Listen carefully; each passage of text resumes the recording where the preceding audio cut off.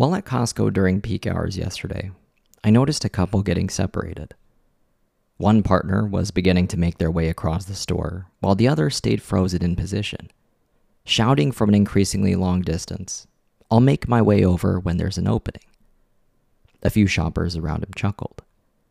The partner, who had already made their way across the store, clearly more familiar with the chaos that is peak hours at Costco, shouted back, "There isn't going to be an opening. Now get over here." This whole interaction struck me as an oddly good analogy for how we sometimes think about the timing of our own actions. We often wait for perfect or better timing. We're hopeful that there will be a Goldilocks-like moment when circumstances are just right to act.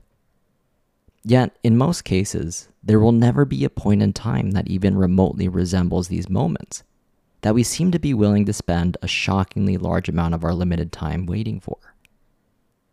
In practice, being able to start anything is less a matter of timing and more a willingness to forge a path amidst whatever chaos life is presenting you.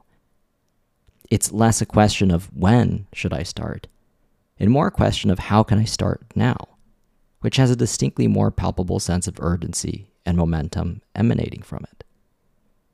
Imagine if this guy at Costco had actually waited for an opening before moving.